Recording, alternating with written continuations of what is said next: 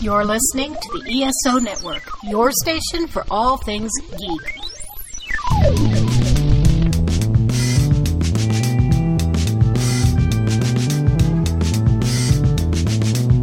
This podcast contains potentially adult language, adult themes, definitely drinking, and possibly sexual context. Listener discretion is advised. Welcome to Drinking with Authors, the podcast. I'm your host, Erica Lance. Don't forget to like and subscribe. And of course, please leave us reviews. We love reviews. We'd prefer you drink along with us in a safe place, no drinking and driving, and then leave us a review. I'd like drunk reviews. That's what would make me happy. Inebriated reviews of the podcast. If you have an author you'd like to have on the podcast, or you are an author that would like to be on the podcast, feel free to email us at drinkingwithauthors@gmail.com. And our sponsor today is Skunk Brothers Spirits. DWA10 is the coupon code. Look, I remembered all of it at the beginning of the episode. Go me! I have a post-it. Okay, so my amazing co-host today is C.R. Rice, and our guest for the second time on this podcast is the incomparable Beth Patterson. Okay, let's talk about what we're drinking. So, from some DWA swag, I am drinking with Tanqueray gin. I decided to mention the gin this time too. So I found this thing called Owen's Craft Mixers, which is mint, cucumber, and lime. So you basically have the soda water with all of that in there. And it's kind of my new favorite thing. So it's amazing. So it's a gin and tonic, but I don't have to put any effort into it. CR, what are you drinking today? I am still on my pestilence, so I have my green tea and vodka, and I actually heated up the green tea a little bit because, like, I know when you weren't feeling good, like, you were just like, oh, it's going to clear me out, and I'm like, okay, I'm kind of sniffly still, so I heated up. It's weird. It definitely changed the profile altogether. Yeah, I was talking about doing hot toddies with whiskey and lemon. I mean, it's basically the same thing. No, thing. it's not the same thing. It's the same thing. I will say it's strangely good. I believe you, but that's bizarre, and please, we don't encourage that. Okay, Beth, what are you drinking, my friend? I brought, since I said I was going to do what was on the bottle, I brought this in my suitcase several time zones. This is a Zinfandel called Freak Show, and I figured since it was just fitting, and there was a time that I just was like, when people said, women buy wine for the labels on them. I was like, that's bullshit. And then here I go. You found a really cool label and then you bought it. Well, I do like Freak Show, actually. I like this particular make. And since one of my newest and most bizarre books is an anthology that I edited called Unicorns versus Clowns in Hell, there is a reason behind that. It's kind of bizarre, but so I thought I would kill the freak show today. I love it, and I love the bottle, so it's totally fine. I buy, honestly, because I've realized I'm not a fancy wine drinker. I will never be that person. Like, my go-to is 19 Crimes because it's always the same consistency. It's good stuff. It is. So I do buy by the bottle, like the label. I'll look at it and I'm like, if it's a kind of wine I like, I'll be like, let's try this. Like, I don't know how to tell what the hell I like. So. Do you have the app that Oh yeah, that has the talking bottles. 19 Crimes, there's an app and the labels talk to you and tell you what their crimes were. This is why. Really? Yeah. This I'm is gonna write that down. Many reasons why I don't recommend alcohol and edibles at the same time. I'm just saying. Having that app. Hashtag, that's another health warning of the day. You don't do those things.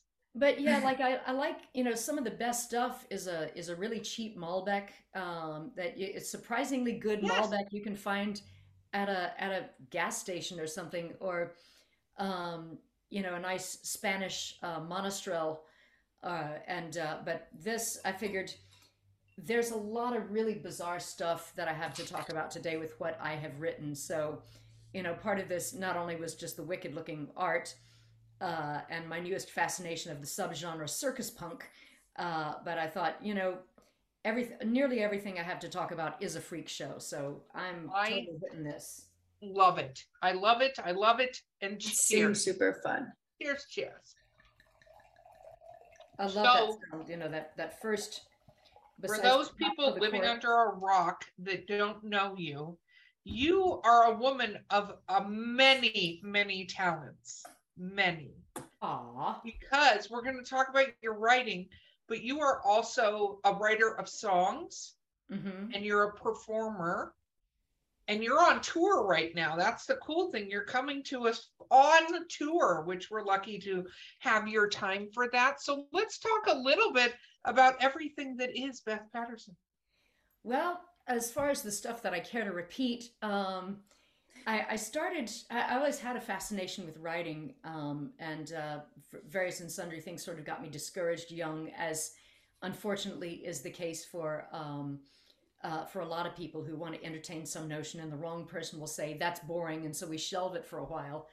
And I just mentioned this on my my Facebook music/writing page, that it was about 10 years ago, almost 10 years ago, I decided, you know what, I really, really, really want to start writing. And so I just kind of picked up those old ambitions, even at some point resurrected this god-awful book that I wrote when I was in the 6th grade. It was so bad that I was like, there's some of this that's actually kind of so bad that it's awesome. And I resurrected it and I put it together. You know, I turned it into a very deliberate Frankenstein's monster of a story, and it ended up being one of my most successful ones. Well, and I think that's because it's different and it's not the status quo. Yeah. I think that's amazing. Yeah. I gotta say that would be both painful and wonderful to see. Like to find a random box that has those things that you wrote in 6th grade and pull it out and be like, oh my God. And then take that and turn it into something. That's super fun. I think lately, I have been laughing at myself an awful lot as I've gone back and touched on some things to write about that touch on old ambitions, wishes that I'm really lucky were never granted, and things like that. And it's like, wow, this is something that I wanted, and just having a great old time laughing at myself. I think that's important, because then you can fully embrace it. As long as nobody got hurt in the process, it's something that you can absolutely embrace.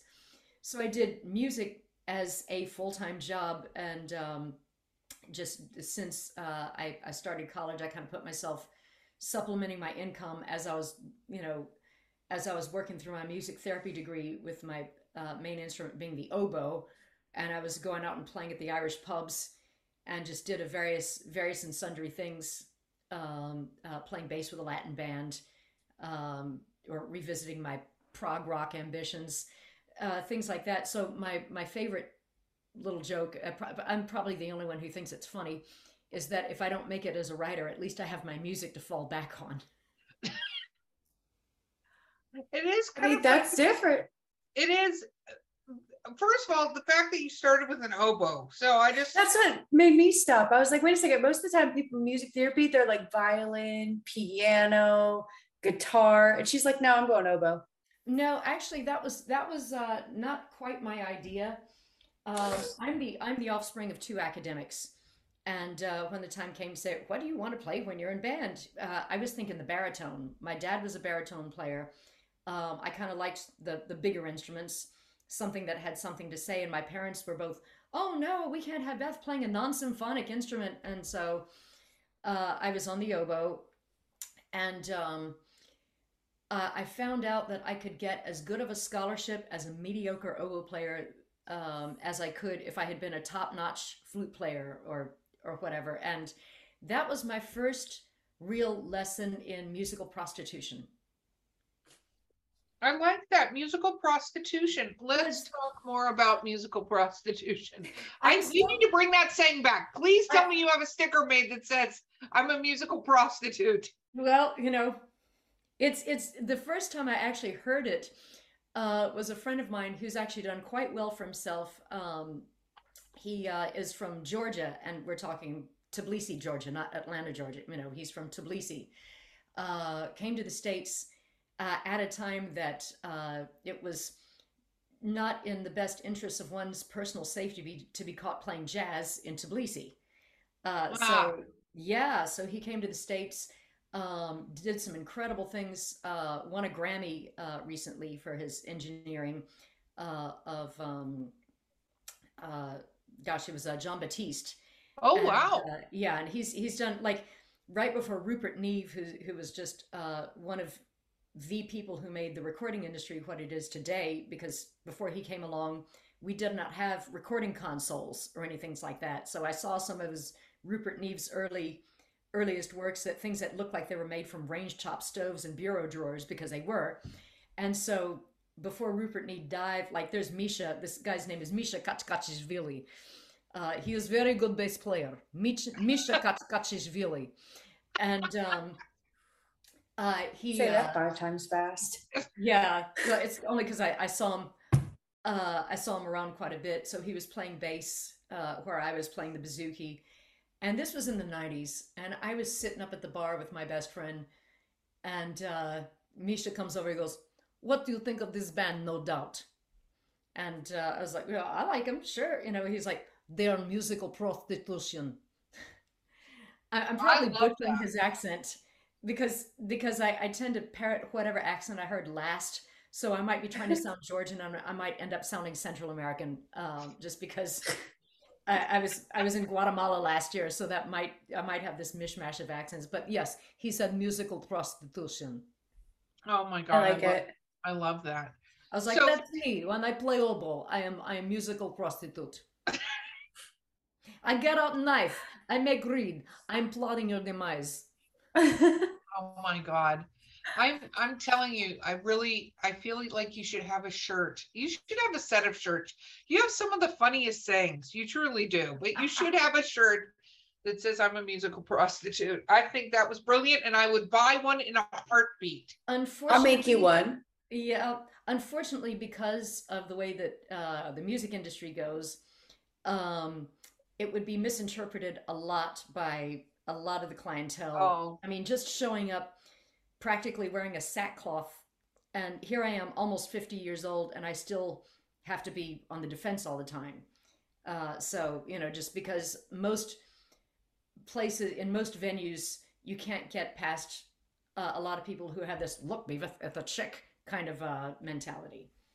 So that is I so hate, yeah, it's so ridiculous. It really is in this day and age. But again, nothing should surprise me in 2022, I should say, yep. because things keep happening that I'm like, there's no way that's going to happen. Then it happens, and I'm like, what the actual fuck is going on?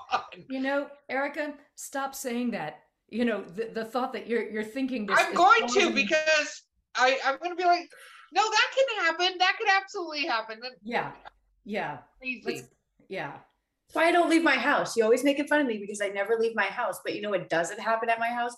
The craziness outside. Yep. That's true. That's true. And Okay, so let's talk about when you your let's because you've been on before. Let's talk about your recent stuff. let's see. I've got all kinds of stuff. The last time I was here, I had my novel, The Wild Harmonic, and I had been in I think I was featuring an anthology called Banned, as in Banned. That was all about horror stories in the music industry. I'm like, oh, I got this. The thing is, I had to put a paranormal spin on it. The paranormal spin was less horrifying than some of the real life stuff that I've had to deal with on gigs, but it was good therapy to get out like all these things that I wish really happened to people on gigs. But Yeah.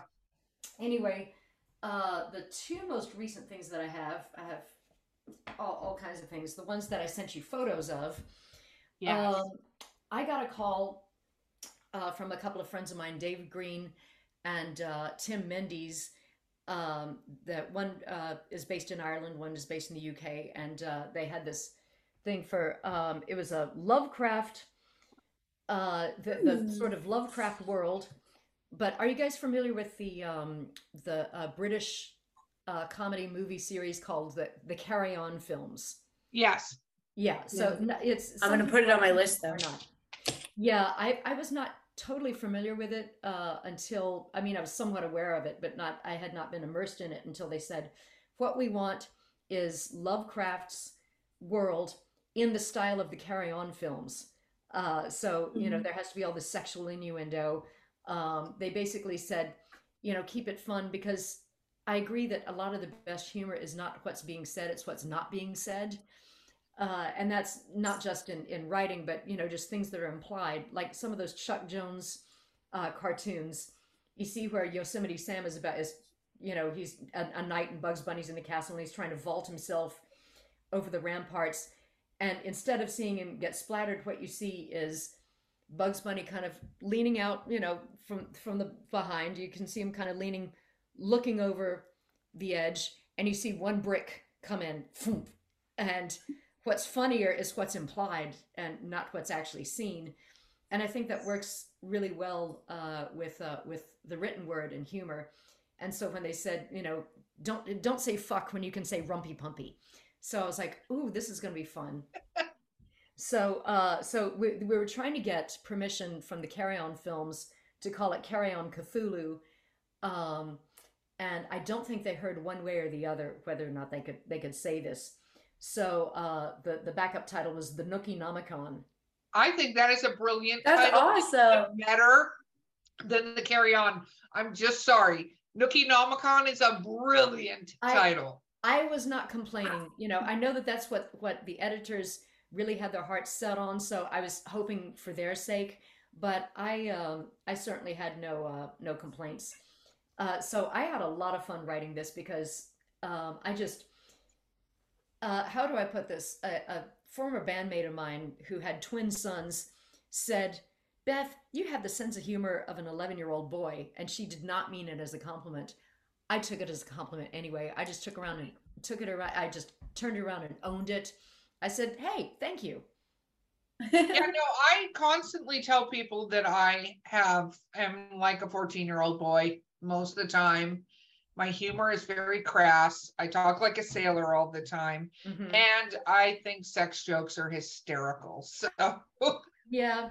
Well, the thing is, when I play music, I have this other sort of side hustle. And for a while I was keeping these two personalities separate and distinct, part social experiment and part because I wanted my serious music to be kept seriously. And then my, my humor, like I wanted a platform for it. So I called that this alternate persona, Bad Beth and Beyond. And all of my adult life is long blonde hair. So I put on a short black wig. And one day I went out just to go see some friends play, and I had some shades and I had the short black wig on. Nobody recognized me. I would look right at my friends, and if they said anything to me, I was like, I'm from France. I very much I love this jazz.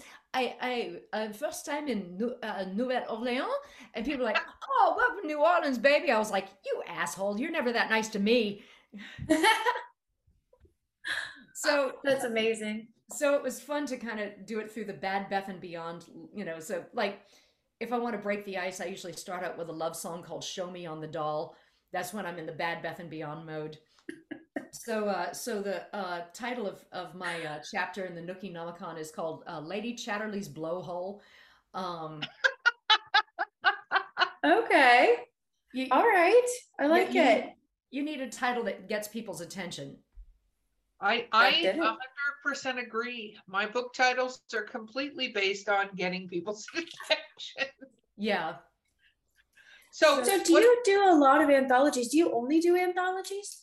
No, I did one novel, and I was working on a sequel, and a couple of things happened that kind of derailed my enthusiasm.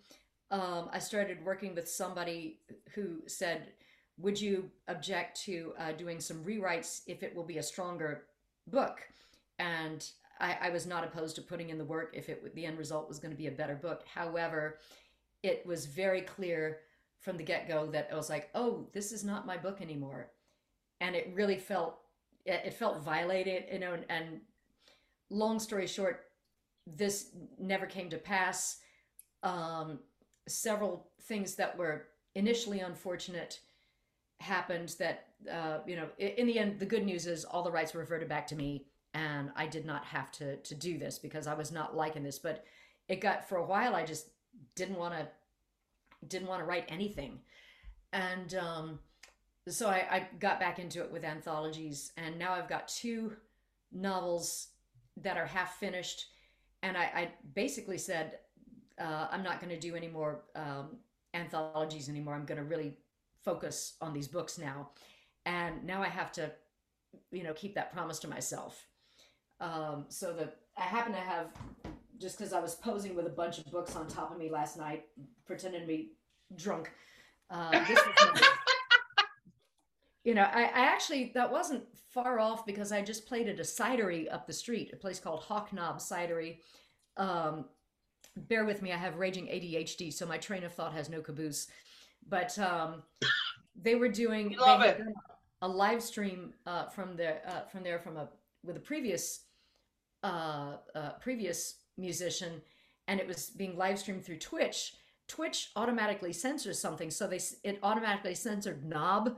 However, it wasn't K asterisk, with 4 asterisks. It was just 4 asterisks. So people were like, Hawk, what? So people are trying to figure out what 4-letter word was being censored. I love that.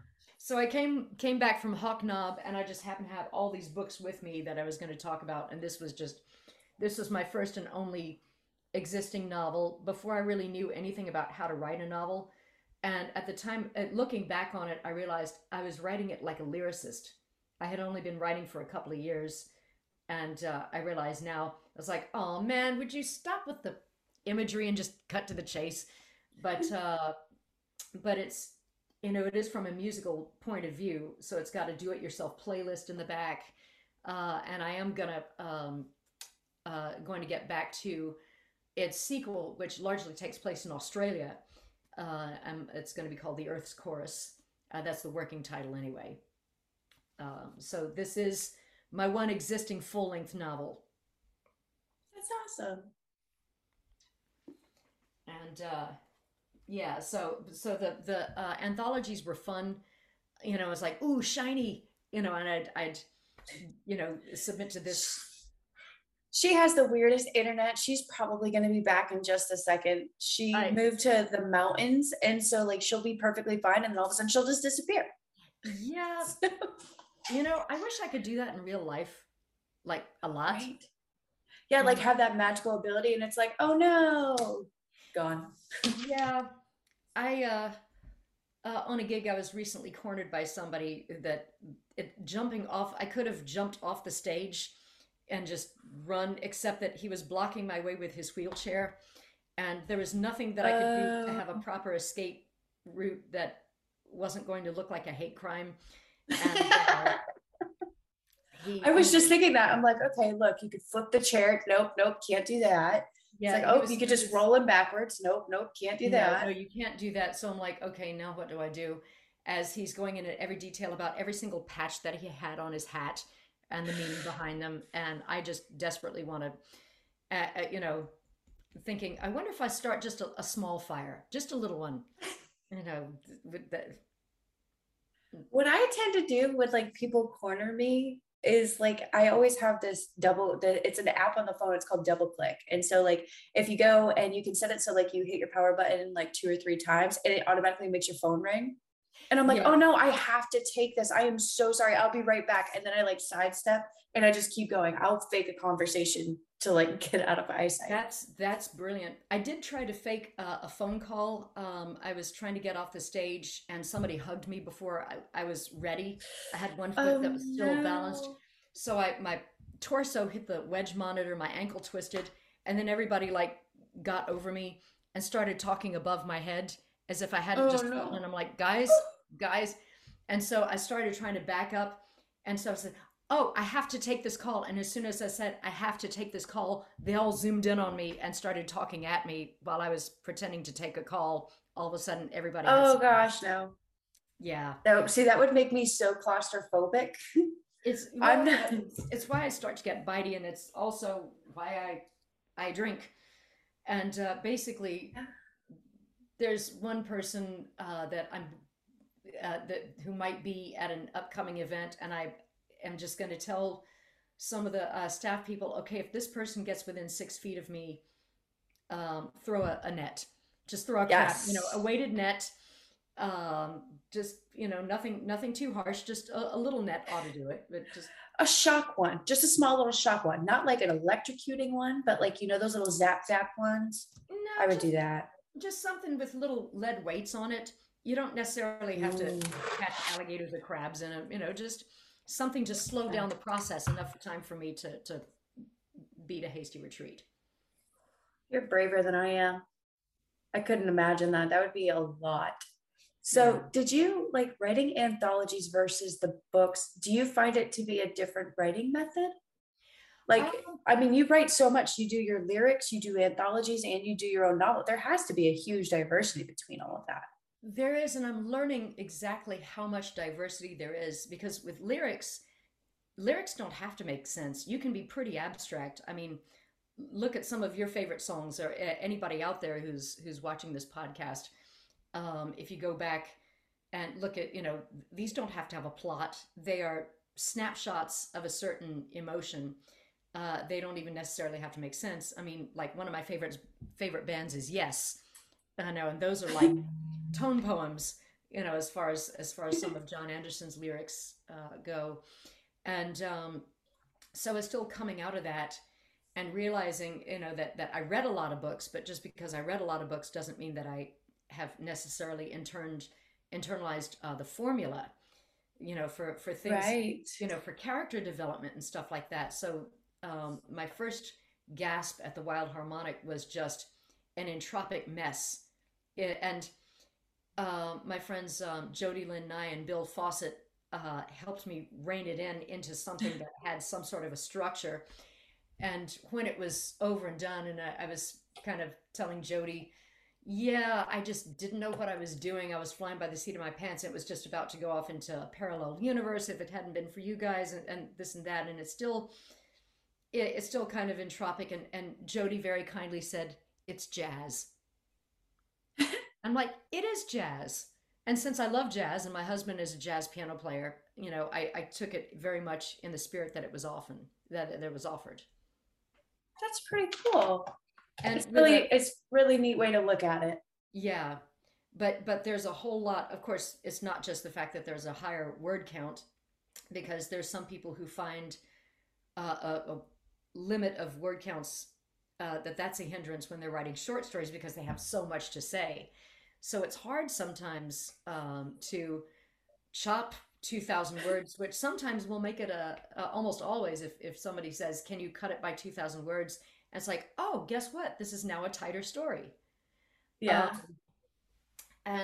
So the word count notwithstanding, it's more of a commitment, of course. There has to be more stuff going on. There has to be more failures and attempts and betrayals and things like that. And short stories, you have to get a lot in a shorter amount of time. So there's a different set. Each has its own set of hindrances. And this is coming from somebody who wrote one book.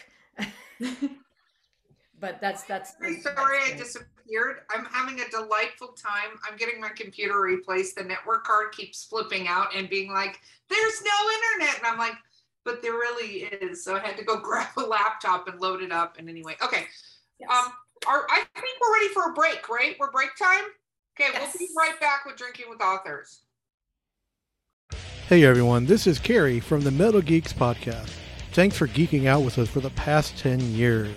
Yes, I said that 10 years that we've been doing this, talking about video games and metal and TV and movies and comic books and theme parks and all that other cool stuff. Check us out on our website at metalgeeks.net and on all the socials at Metal Geeks. We are proud members of the ESO network.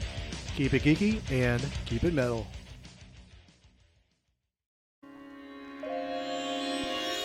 Our sponsor today on Drinking with Authors is Skunk Brothers Spirits. Skunk Brothers Spirits was started by a family of disabled veterans focused on locally sourced quality distilled spirits.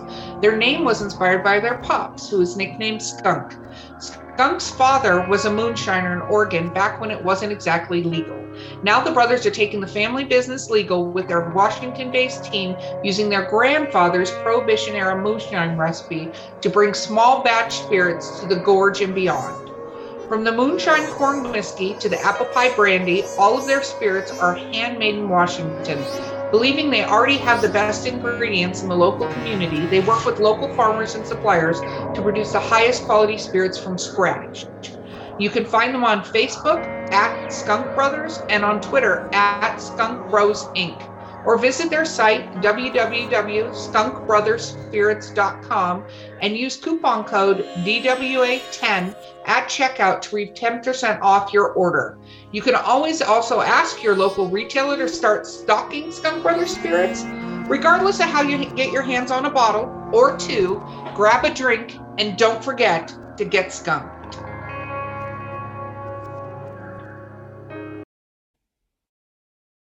Pour yourself more. Let's have more drinks. I like more drinks. I was gonna surreptitiously pour myself another while things weren't going. And part of you this could pour another anyway. People are drinking along with you, so it's good.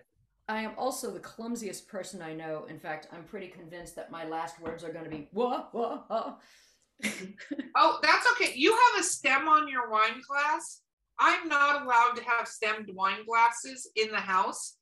I have a few, mainly plastic tumblers. I brought this up when I've drunk wine. Like I pour it in and it looks all crystalline. It's plastic. And so my friends just bought me as a housewarming present. Apparently they were hunting down Pottery Barn because they had this stemware that has a skeletal hand on the glass. Oh, I have some of those. Yeah. And they found me the ones that don't have stems because there's ones that have like the arm and like this whole thing. But they don't know. And I was like, wow, these are amazing. And I love them. I love them. Thank you, Tommy and Robert. But they're going to be for very special occasions because otherwise I won't have them very long.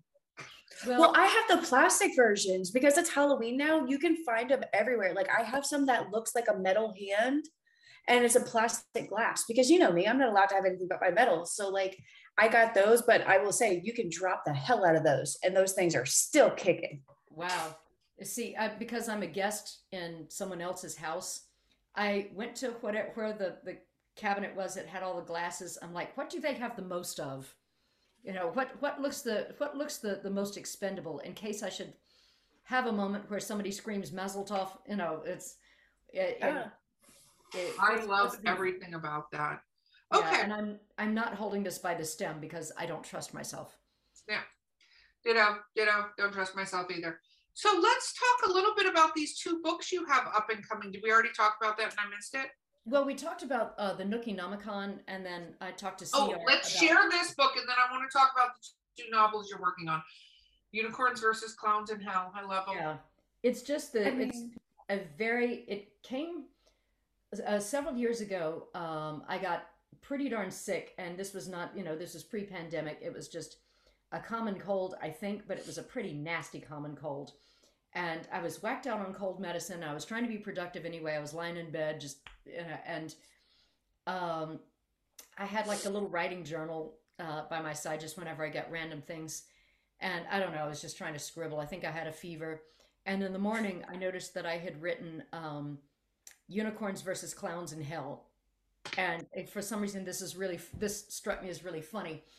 And I even had sort of a plot going on because apparently, so many people are scared of clowns, but apparently I had these things that the clowns are in hell because like nobody likes them because everybody's scared of them, and the unicorns are a bunch of assholes. And I think I'd named the clowns. They all had clown names that were based on Aussie slang names like Yabo, and things like that mean nothing here in the States, but are put downs. And so I shelved that for a while. I was like, haha, I think I even mentioned it to Bill, my friend Bill Fawcett. And usually when I hit on something that's either is actually successful, or at least depending on your idea of successful, or wildly a terrible idea, Bill's response is, okay. And so I thought, okay, I'm not going to entirely, outrule this one just in case. And then last year, I was talking to some friends who are actually not too far from my current location. They're in West Virginia, in Charleston. And I told them about my fever dream about, unicorns versus clowns in hell. And it was right around, it was almost April Fool's Day. And I said, hey, you want to stage an April Fool's joke? And, we'll get you guys in on it. And we'll say this is an open call anthology on April 1st. And everybody will see, will obviously see when they, the requirements. Deadline is April 2nd. Minimum word count 70,000 words. Author compensation, Keith Richards' belly button lint.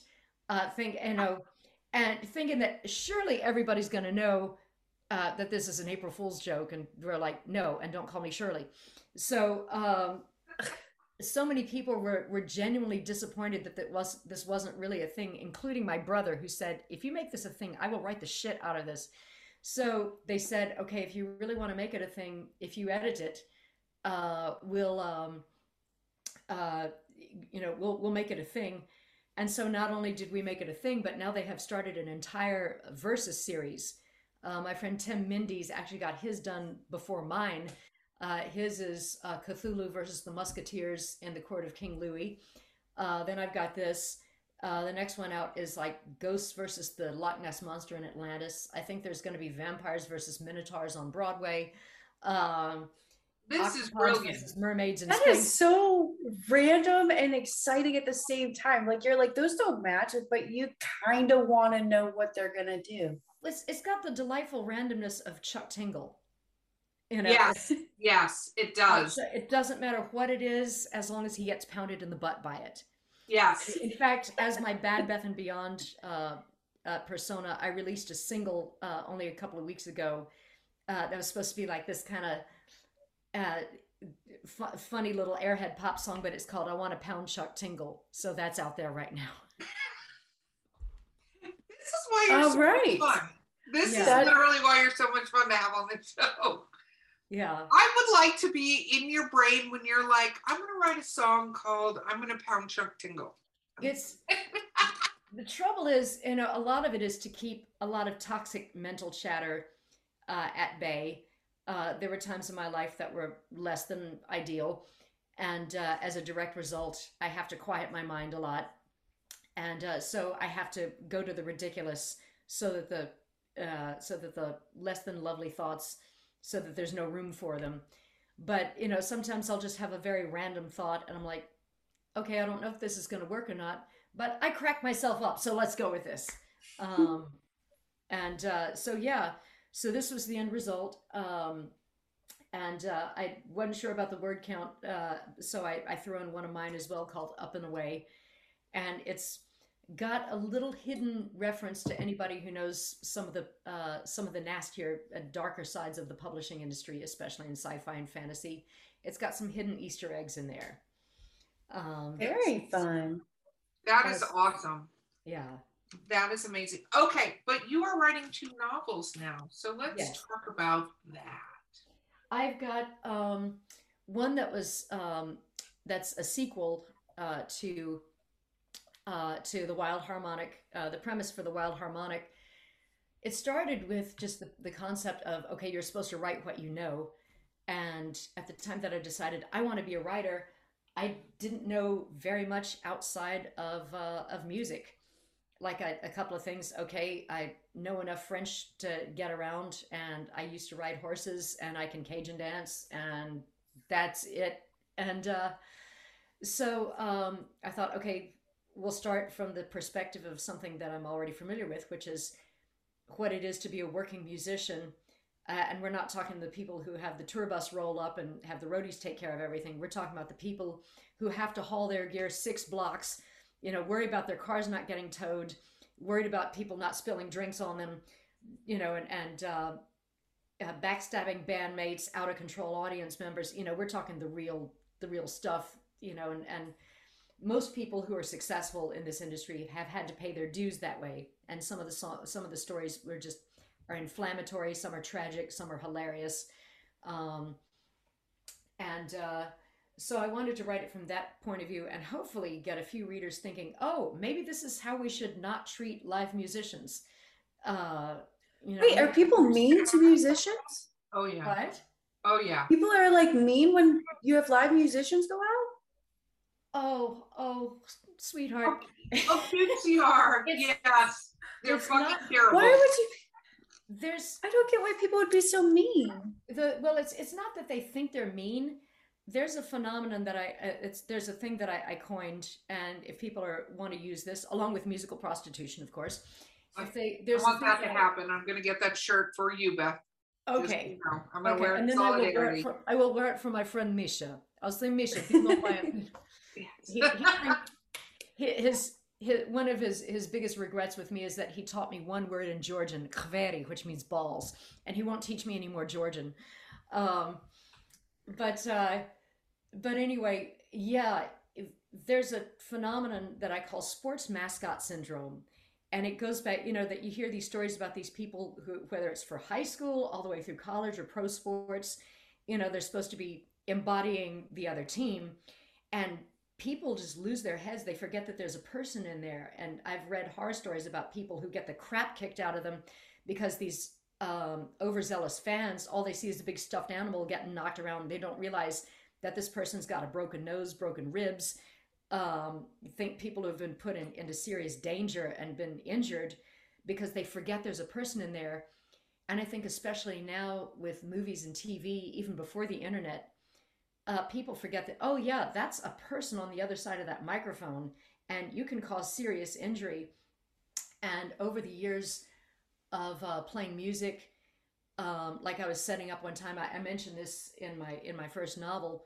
I'm setting up and there's this person I've never seen in my life. I'm like, can I help you? And he throws his arms around me and he hoists me into the air. I'm like, what the fuck, dude? He was like, we're friends on Facebook. I'm like, okay, I don't know you, That's why everybody needs a Corey. I've had people take swings at me when I'm on stage. I've had people jump up and try to grab the microphone away from me. I've had people try to pull my instrument out of my hands. I've been groped. I've been swung at. Like I said, I've come home on more than one occasion with bruises. And the most disturbing thing is that they're on the wrong part of my hand, which means that I lose my head and forget how to actually throw a proper punch, which musicians should not have to learn, but here we are. Even in nicer scenarios, like I opened up for a Gaelic Storm one year on St. Patrick's Day, and it was a sit-down amphitheater gig. And so I got tickets that, after I did my opening show, I could just sit in the audience and enjoy the main act.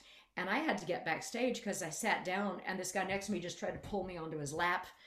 I have permanent loss of the top and bottom end of my vocal range because on one occasion this drunk woman had received it was very sad news, and I was sorry for her. I'd seen her around on gigs, but she threw herself onto me into this choking tackle hold, and I pulled her off of me, and then she threw herself on me again, hit me so hard in the windpipe that I lost everything but about 5 notes of my voice, and I had to just call the gig. But I was choking and I was waving for help because I thought if I defend myself the way I normally would, I could face serious legal repercussions for elderly abuse. And this woman is choking me. So I got her off me, and people are standing around like not knowing what to do. So about a week later, I recovered everything but the top end and the bottom end of my voice. And so there are certain notes I can't hit anymore. Yes, I had somebody tried to force me at gunpoint to leave the stage and join him for a drink, which, let me tell you, that's a great way to pick up a chick. So yeah. Oh yeah, I'm sure that relationship lasted all of, Yeah, it's about as effective as that pickup line. Does this smell like chloroform to you? So yeah, it's made me a little bitey, and I want to be gracious to the people who have been supporting me for years. And there are people who I have come to think of as friends, and it's happened over years. And I wish, and they're lovely people, and I wish it hadn't taken that long to really warm up to the truly good people. That's crazy. I would have never thought something like that. Mm-hmm. See, this is another reason that defends me staying home. Yeah. I'm a fan of it. That's crazy. I did not miss going out. I mean, during lockdown, my husband and I are both introverts. I mean, he is a true introvert. He will go into his office and write things, and I'll jokingly say, "This is a day that I put you on a diet of pizza, pancakes, and flounder," which is basically anything I can slide under the door to remind him to eat. But yeah, I mean, it's. I think of Neil Peart. My favorite band is Rush, and his lyric, "I can't pretend a stranger is a long awaited friend." And when I'm driving, I listen to a lot of his audiobooks, which gets me in the travel mode because a lot of it is travel logs. And then it's helped me understand more and more why he really doesn't, never liked the meet and greets and why they make him uncomfortable and why adulation made him uncomfortable. It's like all these years later, I'm like, oh man, I get it. I totally get it. No, you have those experiences, and it's interesting because I think different creatives, you still can, you have, we're not, as writers, we're not necessarily as out front as you are, but as writers, you can have really creepy things happen to you too, you know what I mean? And you do conventions, and it's weird. So the moment you put yourself as a celebrity of any kind, like a person out in public, right, I'm using quotations, I think it definitely puts you in a position where anything can happen. And then as a musician, you're around a lot of people who are drinking generally for gigs, right? Yeah, that's true. Adding alcohol into the equation, which alcohol, we're a drinking show. We're all cheers, drinking, woo. But there's a time and a place, and there's a line where you pass that line and you start just being an a-hole, and it's not fair to the people who are there giving you art. Did you just say a-hole? I know, she like bleeped herself. I know, I don't know why I was censored there. I don't know why I censored myself. Yeah, I'm like, it's okay. We're gonna get through this. We're gonna. We talked off the red. No, we'll take a road trip, and we can let's take a road trip sometime, and we can judge each other's language behind the wheel. Oh my God! Oh no, I would love I'm bad. to go on a road trip with you. I love road trips. Yeah, it's my favorite thing. Seriously. Yeah, I am so road ragey. Like I get road rage at even if I'm not driving. Yeah, like our road trips are very snappy. I will not. I won't tailgate. I won't do anything. If I find myself feeling, the equivalent of stompy, I take a deep breath. But man, the things I say. Lately, I've been touring with a friend of mine named Sean Healy, who's this wonderful Scottish and Irish fiddle player, and he just thinks it's funny when I'm like, "Stay in your lane, SpongeBob fuck pants," and he just laughs. And oh my God, it would be so much fun traveling the world with Erica and Beth. That would be ridiculous. That would be exciting. Record ourselves on the road. That would be. That's so like a TV show that people would wait like all week for. They're like, all right, it's Thursday night. Let's go watch the Beth and Erica show. Yeah, like, that would be exciting. Yeah. You pick one unlucky person to take a 2 or 3 day road trip with you, and then that would be awesome. But or in some parts of the some demographics it'd be Erica. But this all actually does tie into the sequel, because it started making me think more and more about trolling, because I have that. I mean, when I first got my music page up, the very first visitor post on my music page of Facebook, somebody I didn't even know who wrote, "Totally trashy, you suck," and that was my very first. So I did what I was thinking of what Chris Rock said in one of his movies that it wasn't one of his stand-up things, but I think it was the movie, I forget what it's called, but he's running for president. And he said that in the Bugs Bunny cartoons, when Elmer Fudd and Bugs Bunny have a standoff, nothing makes Elmer Fudd more pissed off when Bugs Bunny just kisses him. And so I was like, oh, why, thank you. I didn't know what else to do. But I started thinking more and more, continuing about how not to treat musicians, and started thinking about trolling and thinking, okay, what if these people actually become trolls, but not in the way that we imagine trolls as being this somewhat disfigured, unseemly humanoids that live under a bridge or whatever, instead of the features being grotesque, that the features start to get more neutral and blank, and people start becoming face blind to them, because the more effort you put, the more effort you put into bringing somebody else down, the more of yourself you lose. I love this idea. I mean, I see it all the time on social media. It's like all these people have the energy to do is to go after somebody and put negative comments about something.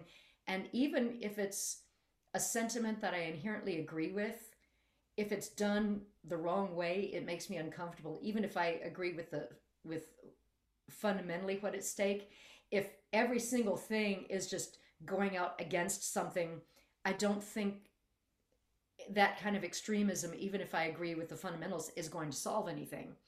And so my character struggles with this because she starts getting attacked, but when she's asked to describe them, she can't. She's like, I don't remember what they look like. That was something I sort of got the idea from somebody who had shown up on one of my gigs, whom I had considered a friend until things got weird, but was putting on, I think was trying to appear seductive, but it just looked like this, it was just this weird blank neutral face, and it just made me want to crawl out of my own skin. But it got me thinking, okay, that's not creepy. A menacing face, like to things like children, distorted faces are distressing when small children are trying to learn things about facial expressions. But there's something as adults that I wonder if the opposite thing happens with a loss of identity, blank masks.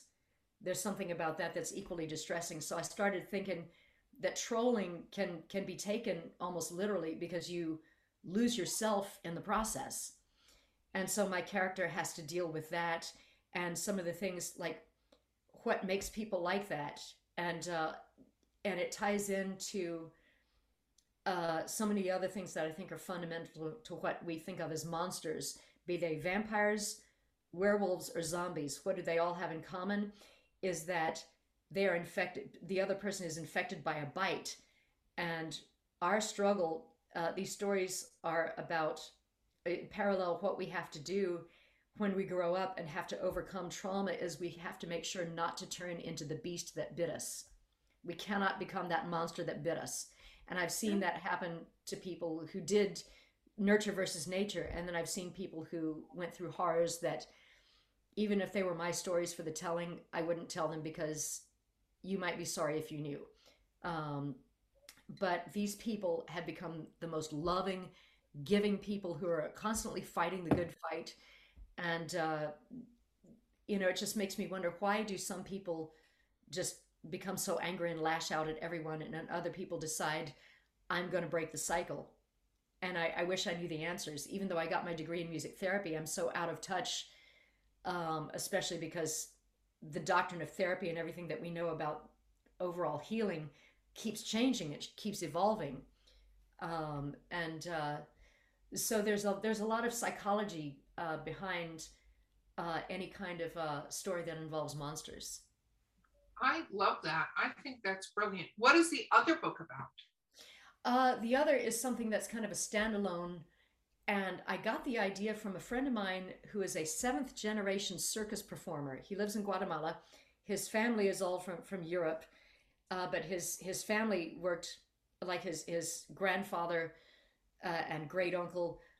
He told me all these stories about his grandfather and great uncle working, the circus, in this traveling circus through Europe. And he got me turned on to a writer named Cherie Lamar, if I'm pronouncing her name correctly. We're friends on Facebook, but I haven't actually spoken with her, who had sort of invented the subgenre called circus punk. And he had turned me on to a book that she wrote that's part memoirs, part stories, and it's kind of like, how much of this is fiction and how much of it isn't. And I got to stay with his family in Guatemala for about a week, and the more I got exposed to circus life, the less I'm sure where the line is between fiction and reality. But I started again because I have to have some roots in music, because, what am I going to do? Write about insurance sales? have to write what I know. So I started thinking about a future in which live music is almost completely dead. It's dystopian, and it's not because some mean old dictator said, "We will have no more fun." It's because all the musicians from all this abuse that everybody just basically said, "Fuck a bunch of this. We're not doing this anymore." And all it takes is one generation to skip, one generation no longer to teach the next generation how to play music, the fundamentals, how to count, what the notes are, and most importantly, how to play together, how to watch for cues, starting and stopping together, everything that we take for granted.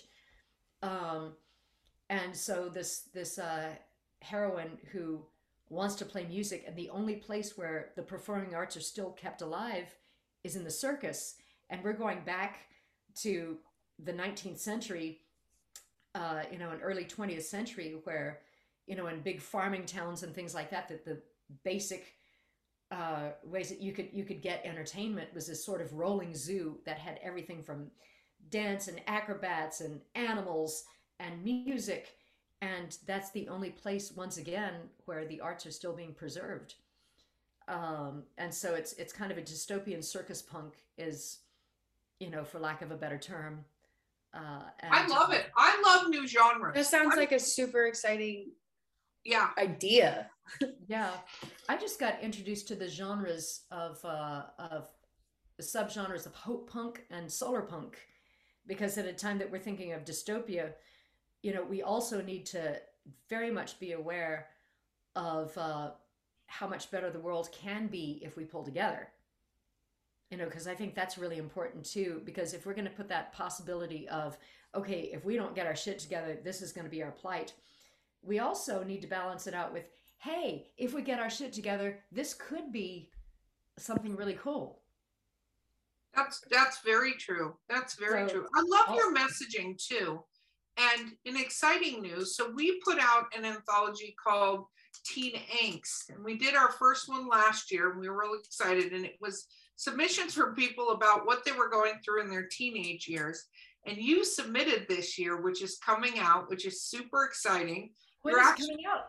Yes, you're actually the first story in it.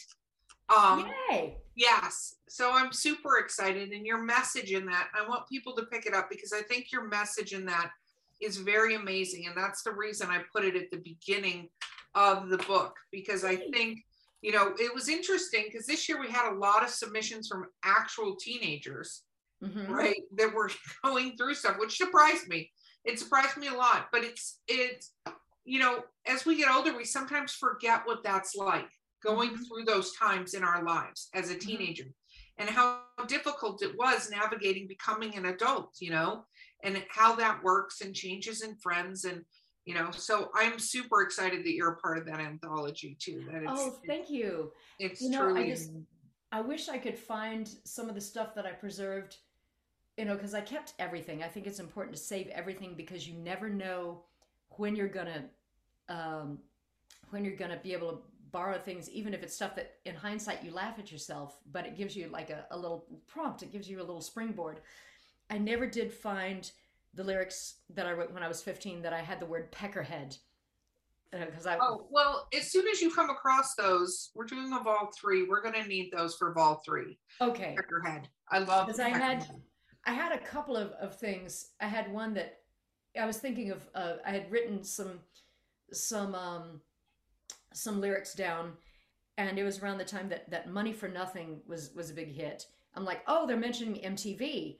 That's, so I was going to mention my local favorite radio station's call letters, because, that's going to make me famous.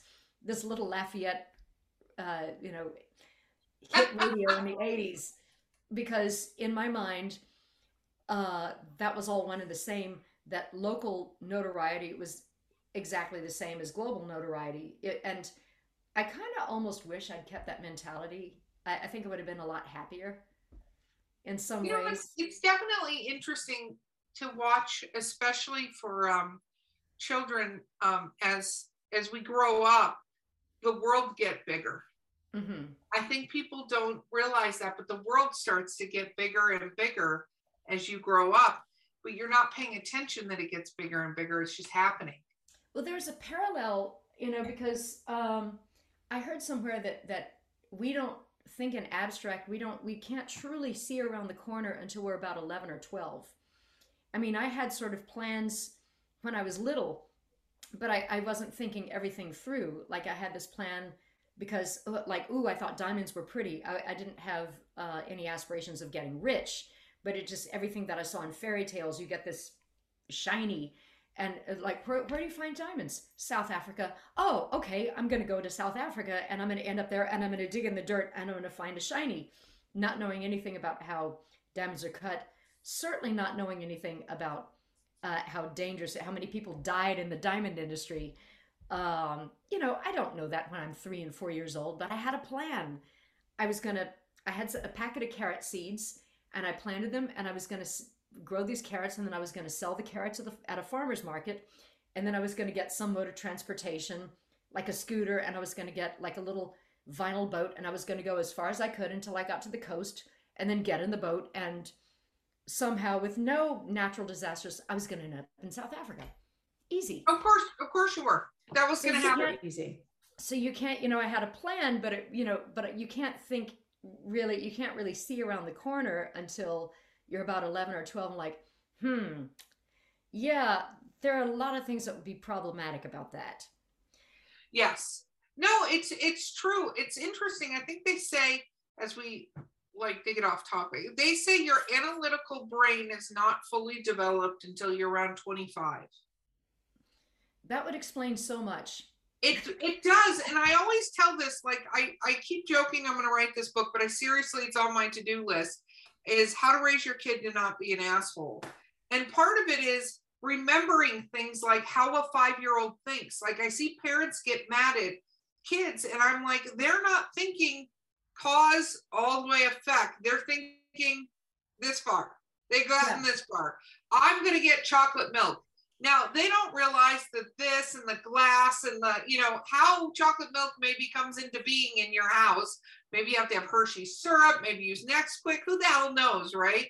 But they're going to get chocolate milk. And then you have a shit show and you're like, why did you mess up the kitchen? Well, they were making chocolate milk, right? They didn't get to what it takes to make chocolate milk. I say this as the analogy, like the kids that tie a sheet around their thing and go jump off roofs and stuff like that. People are like, why did you do that? And I'm like, because the idea of gravity did not even occur to them. They were going to fly. I think it comes from, but it also comes from the fact that everybody's always like, oh, it's a kid. You don't have to explain everything.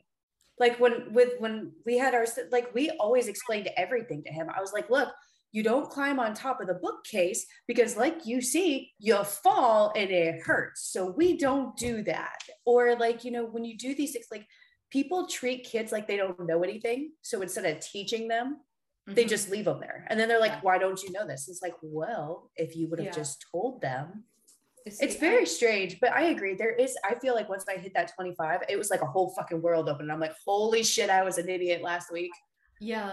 And it's funny because I think of some of the lyrics that I wrote up until then and where my style probably started to change. And, I mean, I don't have kids, at least, none that I'm aware of. It's so funny how many people like try to explain me when I make that joke. Like, we think you would be aware of this. I'm like, it's sarcasm, ladies. You can actually ferret out who should not be a friend of yours just by that. Well, like, once they start explaining it to you, you should be like off the friends list. Okay, next. Yeah, well, there are several things that are just, I like to say, just see how people will react.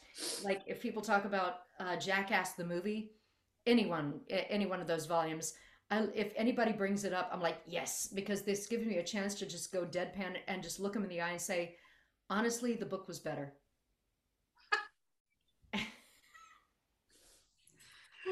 I love that. I like it. I love that. But yeah, I mean, kids, it's one of the reasons why I wrote The Wild Harmonic, and while the sequel is also going to be in present tense. I know that present tense makes some readers' teeth itch, and a lot of writers, it's not a favorite tense of a lot of people, and I understand. But because my character is a shapeshifter, the whole world of my book is that you don't know who might be a shapeshifter, and it's based on the sort of thing that if you ask most people, if you could be any animal, what would you be? Most people can tell you immediately. There's always a few animals that people can identify with, and I think I like animals better than I like most people. And animals think in present tense. Um, they always think in present tense. I mean, some domesticated animals, of course, like dogs, will have trauma and things like that. But in the wild, a gazelle will narrowly miss the claws of a cheetah, and then once that cheetah's gone, the gazelle goes back to grazing. Um, a mouse isn't sitting around worried about a cat if the cat's not in the room. And it's a way to think about, it's a handy thing to think about when we're processing trauma.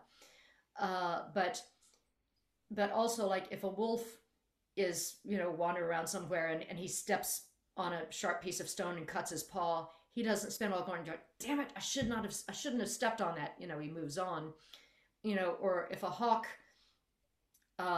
dives for a rabbit and misses, it doesn't sit around saying, I should have been an owl instead. There are a lot of things, that human emotions, that really that really stuff us up in a lot of ways. And so one of the things that helped me sort of tap into a more animal mind is to write in present tense. I think it's brilliant to write in present tense, and not a lot of authors can actually pull it off. And I think that's why some authors get fidgety about it, because it's kind of like writing in first person. Mm-hmm. Not a lot of authors actually pull off first person correctly. It helps you keep your narrative. It helps you keep your story straight. It keeps you from head hopping. Same with present tense. That outruled a lot of things, especially for my skippy ADHD brain, by keeping it present tense and first person. But it also kind of kept me connected to how an animal might think, because as soon as my character shifts to the werewolf that she is, nothing has to change. That it's because there's a lot of the human mind that's still retained, because this person is not entirely a wolf. Instead of things being like people who almost like dissociative identity disorder, when people will have an episode and not remember anything, as a very profound and tragic and astounding way of dissociating in order to protect the mind. That's how some people did it, like Hermann Hesse with Steppenwolf, that created a whole mythos that way. I mean, the legend of werewolves predated Hermann Hesse, but I wanted to shine a light on the fact that the most monstrous thing is that the werewolf is not half wolf, it's that it's half human. Animals just go about their business. A wolf doesn't kill because it's angry or because it's jealous. It kills because it needs to eat, and then when it's done, it's done. Try saying that about humans. True. Well, I kind of prefer that humans don't, kill people because they have to eat. But I mean, I prefer they don't do it at all. But like, that's true. Cannibalism thing. You're not supposed to kill people. No, it's kind of frowned upon. But it is. I'm just saying, if I were part of a Chilean soccer team and we crashed in the Andes, I would. Shit happens. I would probably think about, okay, who is that person who said "eat me" right before we crashed? Yeah, okay, exactly. I'm telling you, it's the moment any survival situation kicks in, I'm firmly convinced Lord of the Flies applies. That's just how that's got to go. Like, or Cannibal the Musical. Are you guys familiar with this? No. Oh, I'm so happy. If I never do any other good deed in my life, I feel good that that I don't particularly consider myself a nice person, but I would like to spread this message. It was the first thing that Trey Parker and Matt Stone did when they were fresh out of college, before South Park. Oh, wow. Because if you get the special edition DVD, if you have any contraption that still plays DVDs, there is a commentary. It's a drunken commentary. So they just get drunker and drunker, and they talk about the movie and how they had a loan of like $250,000. Like $1 million is a low budget film. They had a loan of $250,000, and they got all their buddies from college to join in. And some of the people you might recognize in some of their other films, like Basketball, are in there. But it's based on the true story of Alfred Packard. Here we go. Here comes Alfred Packard, who was the first person to be convicted of cannibalism in the United States. I didn't realize how accurately they had recreated the courtroom scene where he's convicted and hauled off to the slammer, or how accurately, the dress was, he looked like, made himself look like Alfred Packer. It said, no, this is not how it happened. And then they make up their own story, and it's done in the style of Oklahoma. Oh my goodness. Yes, it is glorious, and it's done on a $250,000 budget. And if you can get the DVD, it's worth it to watch the drunken commentary. I'm going to check it out. I already know Chelsea's on the computer finding it. We're going to find it. Yeah. So I am. I'm searching. I'm listening, I promise, but if I look off. We have to wrap up this episode. So Beth, tell people how to find you the right way, not the creepy way. Right. The right way. I will never tell them how to find me the creepy way. That sometimes happens anyway. My website is bethpattersonmusic.com.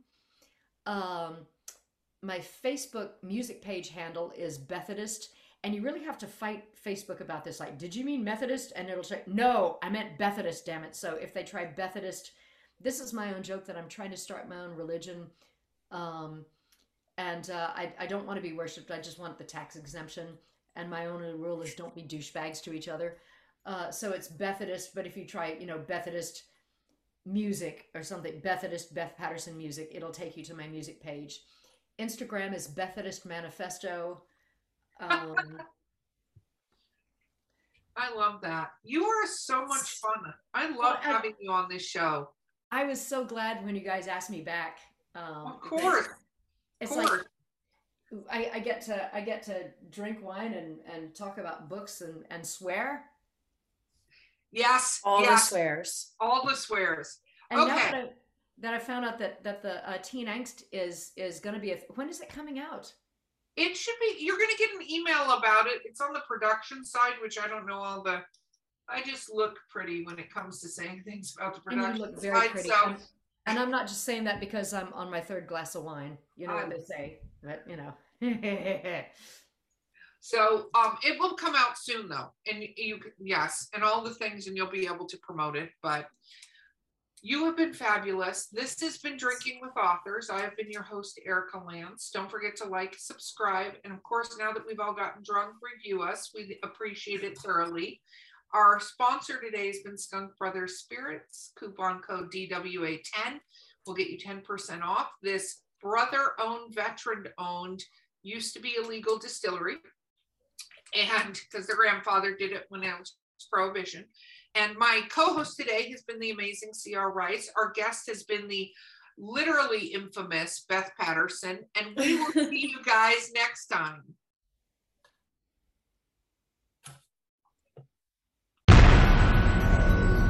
This has been a broadcast of the ESO Network. Be part of the crew and help support our shows by donating to our ESO Patreon or by shopping at the TeePublic store, which can all be found at www.esonetwork.com. The ESO Network, your station for all things geek.